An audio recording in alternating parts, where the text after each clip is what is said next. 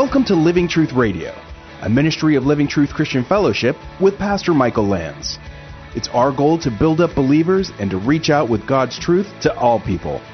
And now, here's Pastor Michael.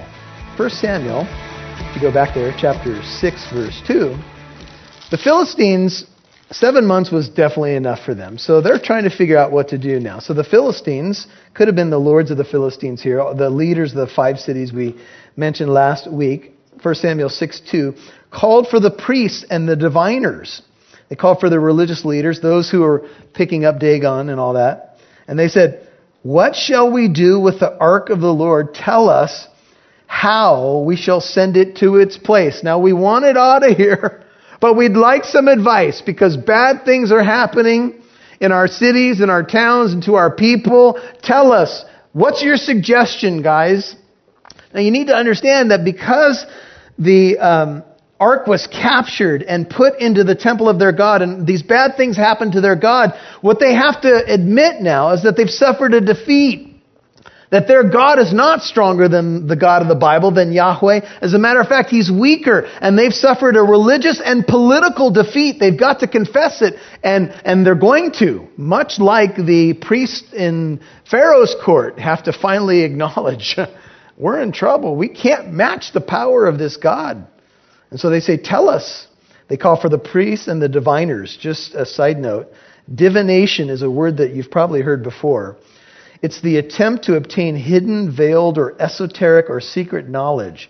These diviners claimed that they could predict the future, and they could do this by omen. So they looked for patterns of flights of birds. They would even cut open an animal and look at its innards to see different things and try to read omens and things like that. And you've heard of some of the weird stuff that happens in some of these circles where an omen is given, right? Well, that's what the diviners did. They tried to figure out what the gods might be saying. And so they're called upon and they're asked, what should we do? How do we deal with this particular God or his holy object, because it's killing our people everywhere? What should we do? People were crying in the towns. If you go back to chapter 5 in verse 10, 5:10, so they sent the ark of God to Ekron. This is the last recorded place we know it's located. And it happened as the ark of God came to Ekron, the Ekronites cried out, saying, "They have brought the ark of God, the God of Israel, around to us to kill us and our people." They sent therefore and gathered all the lords of the Philistines and said, "Send away the ark of the God of Israel. Let it return to its own place, that it may not kill us and our people." For there was a deadly confusion throughout the city. The hand of God was very heavy there. Notice this. And the men who did not die, so this was a radical judgment, were smitten with tumors, and the cry of the city went up to heaven. Commentators have mentioned that there are many allusions, not illusions, but allusions, alluding to the story of the Exodus. And that, remember, when the final plague came upon the people of Egypt, and there wasn't one household where somebody wasn't dead, there was a great cry that went up to heaven in Egypt. A great cry. And Pharaoh arose in the night, he and his servants, all the Egyptians. There was a great cry in Egypt. Every household had a dead person. And he said to Moses, "Rise up, get out from among my people, both you and the sons of Israel. Go and worship the Lord as you have said. Take both your flocks and your herds as you have said, and go." And Pharaoh had to add this, "and bless me also, would you please?"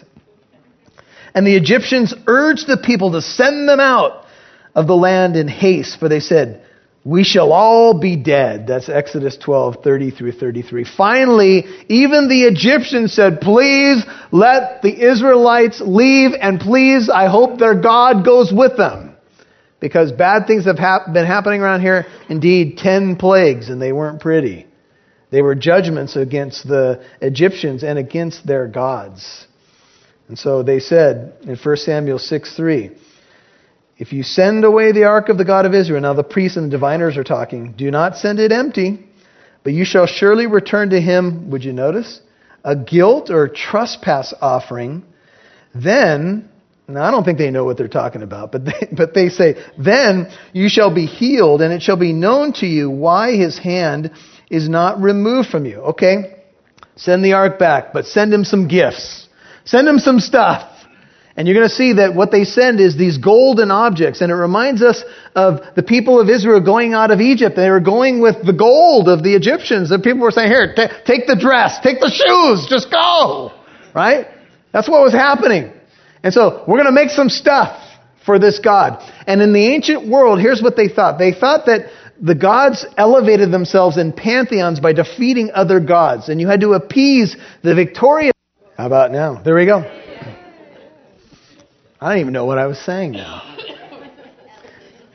So the view of the ancients was you had to appease these gods who were the more powerful gods, or the gods that were reigning at this time. And what you did is you gave them gifts. And sadly, sometimes they would even offer their firstborn to these gods. I want to appease the god of rain, or the god of lightning, or the god of crops, so I'll do this for you. I'll do that for you. So this is the mindset. I don't know that they're acknowledging that the God of Israel is the true God, but they're certainly doing something that fits with their worldview. One's worldview is really how you approach not only living, but how you see your spiritual life. There are many people who pray. There are many people that think if I can appease God in some way, then I'll get blessings. It's sold, by the way, on religious television week in and week out. Here's the formula. And if you can tap into what you want to get out of this God, it's sold and marketed everywhere, folks. There's people who are multimillionaires selling this stuff, right? Just appease the God. Here's how you do it. Here's how you do it. And all of a sudden you get everything you want. And so the people who left Egypt didn't leave empty-handed, and now in a reverse way, they are saying, well, send something to this God of Israel. And they said, well, what shall be the guilt offering, verse 4, chapter 6, which we shall return to him? And they said, 5 golden tumors. Wow.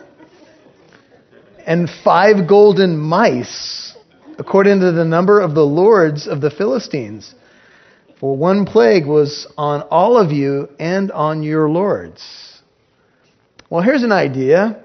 Since you've been impacted so terribly by these tumors, and apparently mice were running around everywhere, I told you that the Philistines were a seafaring people, and some conjecture that rats or mice were connected to plagues. Some have even argued that the bubonic plague was involved here. We don't know for sure. I don't know how you make a model of a tumor, by the way. There are some scholars that believe that they have combined the mouse or the rat with the tumor, and it's one idea, but there's some verses that I would say probably not. But what I do think that they sent back to the God of Israel was a small-looking mouse with big ears.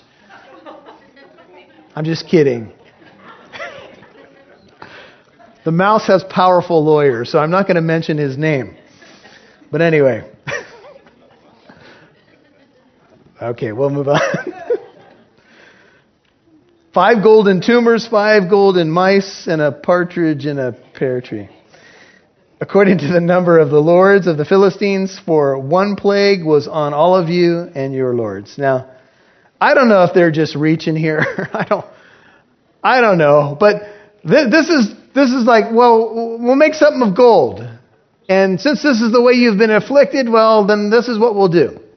So you shall make likenesses of your tumors. One writer said, I don't know if one of the Philistine lords had to pose for the sculptor. But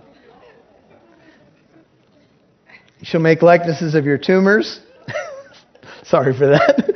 And likenesses of your mice that ravage the land, and you shall give glory to the God of Israel. Perhaps he will ease his hand from you. Would you notice this last part?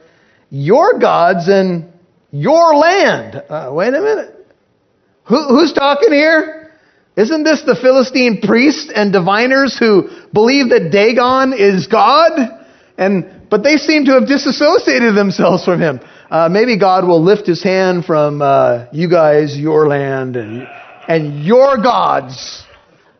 Wait a minute, you're the priest here. What do you mean? It's like parents, do you know what your kid did today?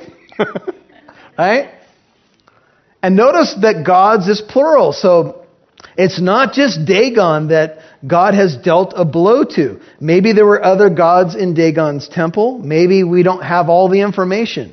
Maybe more of them were on their face before the ark, and we don't. And maybe the narrator just focused on Dagon. Could be, because gods is plural, and God.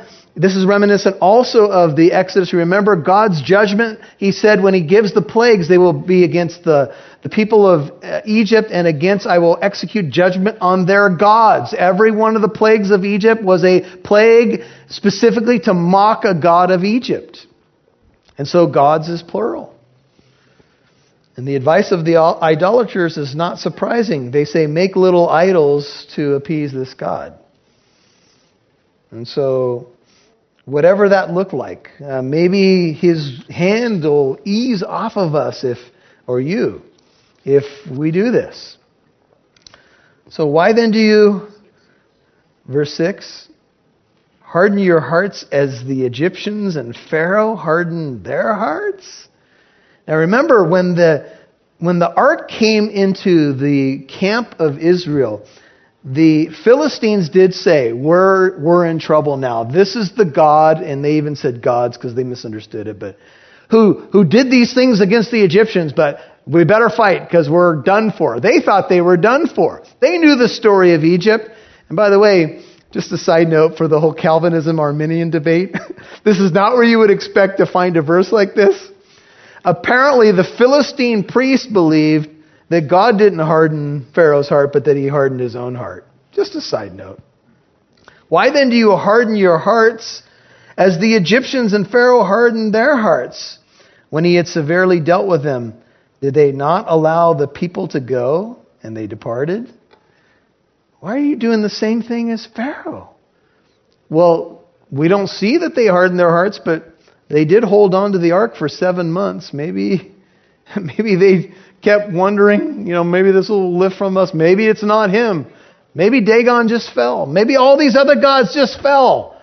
Maybe it's coincidence that these things are happening. How many people are trying to convince themselves right now they sense that God is working in their life, and they're trying to pin it to coincidence? That's a coincidence. That's a coincidence.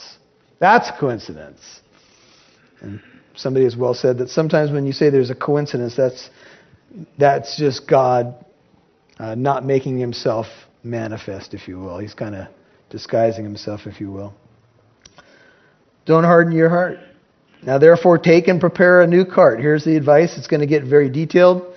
And 2 milch or milk cows, 7, on which there has never been a yoke. They've never been trained. They've never been connected to a yoke. And hitch the cows to the cart. Take their calves. So they were feeding cows. They were feeding little calves. Take their calves home away from them. So they're starting to give advice now. And they said, let's take a cart, never been used. Let's take cows that have never been yoked. Take the ark of the Lord and place it on the cart. Put the articles of gold of which you returned to him as a guilt offering in a box by its side. Then send it away that it may go. And watch.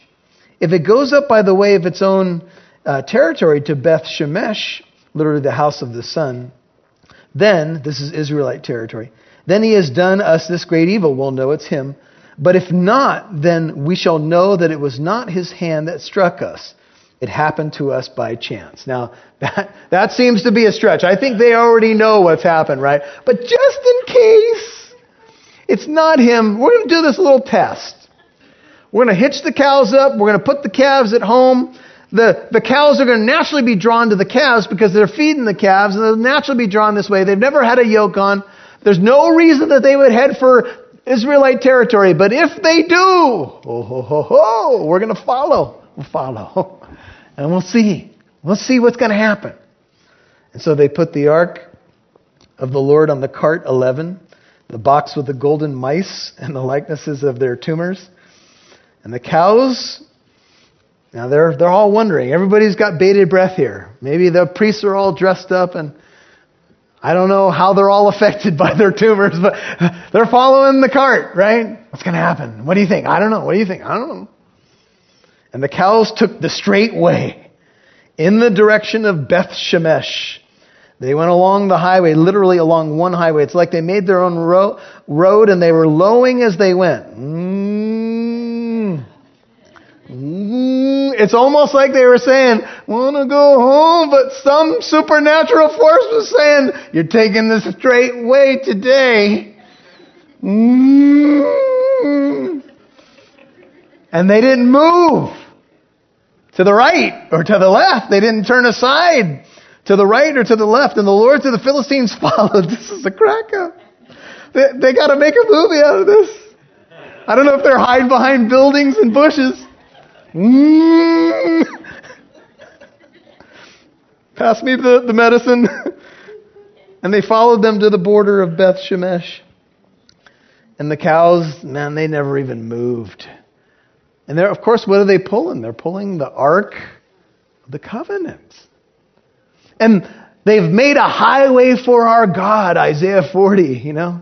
They've cleared the path, if you will. These cows, they're not going anywhere but where God wants them to go. They're taking the straight way because the power of God is on display. Beth Shemesh was close to the border of Philistia, about 7 to 8 miles east of Ekron in the foothills of the central mountain range in the territory of Judah. It's probably chosen because it was the nearest Israelite settlement to which the ark could be sent. And so here come the cows. And they're traveling, and they're not budging, man. They haven't made one move toward their calves. They haven't made one move toward their home. They've never been yoked before, and they're just taking they're taking the narrow road right towards this Israelite settlement. Now, the people of Beth Shemesh, 13, were reaping the wheat harvest in the valley. By the way, the wheat harvest is something that happens in the spring. The wheat harvest is connected to the day of Pentecost. In Acts 2:1, it says, when the day of Pentecost had come, they were all together in one place. It's known as the Feast of Weeks or the Feast of Shavuot. By the way, it's on the Jewish calendar, and it happens during the same time of the year, and it was a mandatory feast for you to participate in. It was actually 50 days after the spring feast connected to the crucifixion and resurrection of Jesus. And it was during the Feast of Pentecost that the Holy Spirit was, what? Poured out upon the church. And 3,000 souls came in a harvest into the kingdom of God. It's harvest imagery. And what happened was, as Israel's life as a nation went on, and especially during the end of the intertestamental period between Malachi and Matthew, Shavuot was refocused to the anniversary of the giving of the law on Mount Sinai, because it was reckoned to have happened 50 days after the Exodus. Jewish tradition associated wind, fire, and voices with Sinai, and the three phenomena are described in Acts chapter 2. And what's interesting is, if it is around Pentecost or the wheat harvest, what is traveling towards Beth Shemesh is the Ark of the Covenant, and inside of the Ark is the 10 Commandments. The giving of the law was celebrated at this time. And what's also interesting is that God is a God of harvest. He wants to bring in a harvest of souls. Jesus talks about the harvest being the end of the age. He talks about the fact that we are to go into the harvest, for the fields are white unto harvest. And so here comes the two cows and the ark on this cart. And the people are rejoicing. The people of Israel are taking in what was planted in the fall. They're taking it in a late spring, probably about around our May, June. And they're reaping the harvest, a very joyous time. And they look, and behold, I mean, this was all over the news. This was in the local papers. Ark taken by the Philistines. News at 11. This was I don't know if you can understand how devastating this was for Israel. The ark had never been captured by an enemy. It had never been taken from them. It was always the centerpiece of their worship.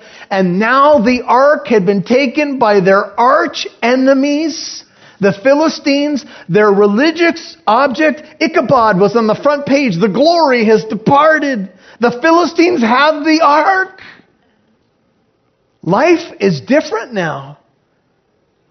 Yeah, maybe they're rejoicing over the harvest, but their main object where the Lord said, I'll meet you above that mercy seat, is gone. The nation has to be devastated. And these people are reaping the harvest in the valley.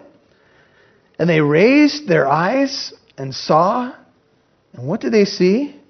The ark. It'd be like you're planting tomatoes in your backyard and some religious object has been missing, and here it comes right to your house.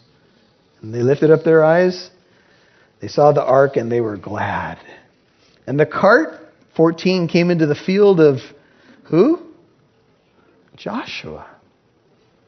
Now, we don't know anything about Joshua the Beth-Shemite, except that his name is quite intriguing, because Joshua is the Hebrew name, and in Greek, the name is Jesus. And the name means Yahweh is salvation. And here's a man, right? He's in this Beth Shemesh area, which, by the way, this is a Levitical city. Just a side note. This is one of the cities marked as a Levitical city, so Levites are in the city. Joshua 21:16 is how you can identify that. And the cart came into the field of Joshua the Beth-Shemite. It stood there, so they finally have stopped now, where there was a large stone. And they, the people of Beth Shemesh, split the wood of the cart and offered the cows. Now, the cows couldn't have imagined that this is how it was going to end, right?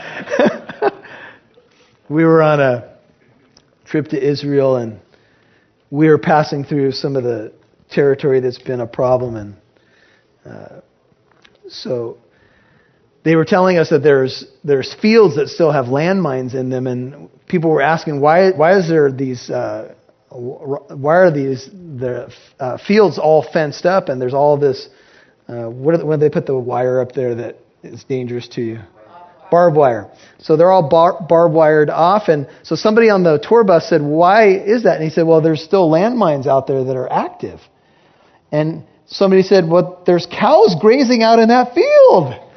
Why are there cows out there if there's mines out there?" And our guide said, "Well, every now and then, boom, and somebody on the bus said, shredded beef." So the ark is stopped next to this large stone. If you want to look this up, Google Beth Shemesh and this area. They've dug up some archaeological discoveries, very rocky area, and they don't know. I don't think they know for sure where this stone would be. But there was enough of a flat area on this stone where it became a place that was a makeshift altar. So notice what happens now. Levites just happen to be in the city where this ark has gone. So the Levites, 15, took down the ark of the Lord. They're the only ones that could handle it, by the way. They were supposed to just not touch it, but use poles that was with it, and the box that was with it. So that now they got the box with the mice and the tumors, in which were the articles of gold, and they put them on the large stone, and we'll find out that they put the ark there as well.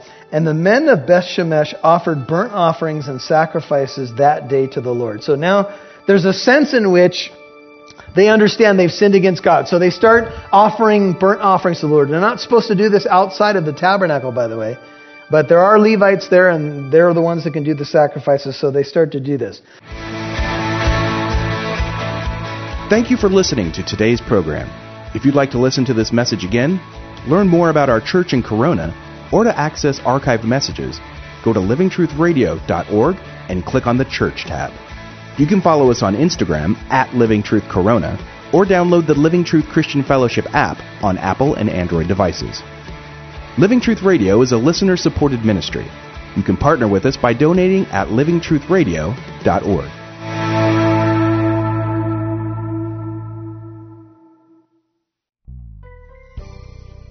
And yet, this Holy One, Jesus in the New Testament is even called by the demons the Holy One of God, or he's also called the Holy One of Israel. He came down. The Holy One became one of us, and he took on humanity, and he came to save us. And he was born on a Bethlehem night. We're coming quickly now to the Christmas season, and on that night when the angels sang glory to God in the highest, the Holy One entered time and space. You see, this one who is holy and just and righteous is also a God of love. The Bible says God is love. And it was love that caused God to send his Son. God the Father sent God the Son. And the Bible says God so loved the world that he gave his only Son, that whoever believes in him, they will not perish, they'll have everlasting life. God did not send his Son into the world to condemn the world. He sent his Son into the world that the world might be saved. And it comes down to this. It comes down to whether or not you would recognize the light of Christ and come to him. Will you turn from the kingdom of darkness, the power of darkness, and will you turn to the kingdom of light? You say, Pastor Michael, how do you really do that? Well, you do it through repentance and faith. Repentance is a word that may be out of style in many circles, but it simply means to turn, to do a 180, to stop going your way, to stop moving away from God and do a 180 and come to God through his Son, Jesus Christ. And if you will repent of your sin and receive Jesus Christ as your Lord and Savior, ask him into your life in prayer. Say, Lord, I'm sorry for my sin. I'm sorry for ignoring you. I'm sorry for pushing down the truth. I'm sorry for running from you and running to my sin. I want to turn. I want to come home like the prodigal son came home.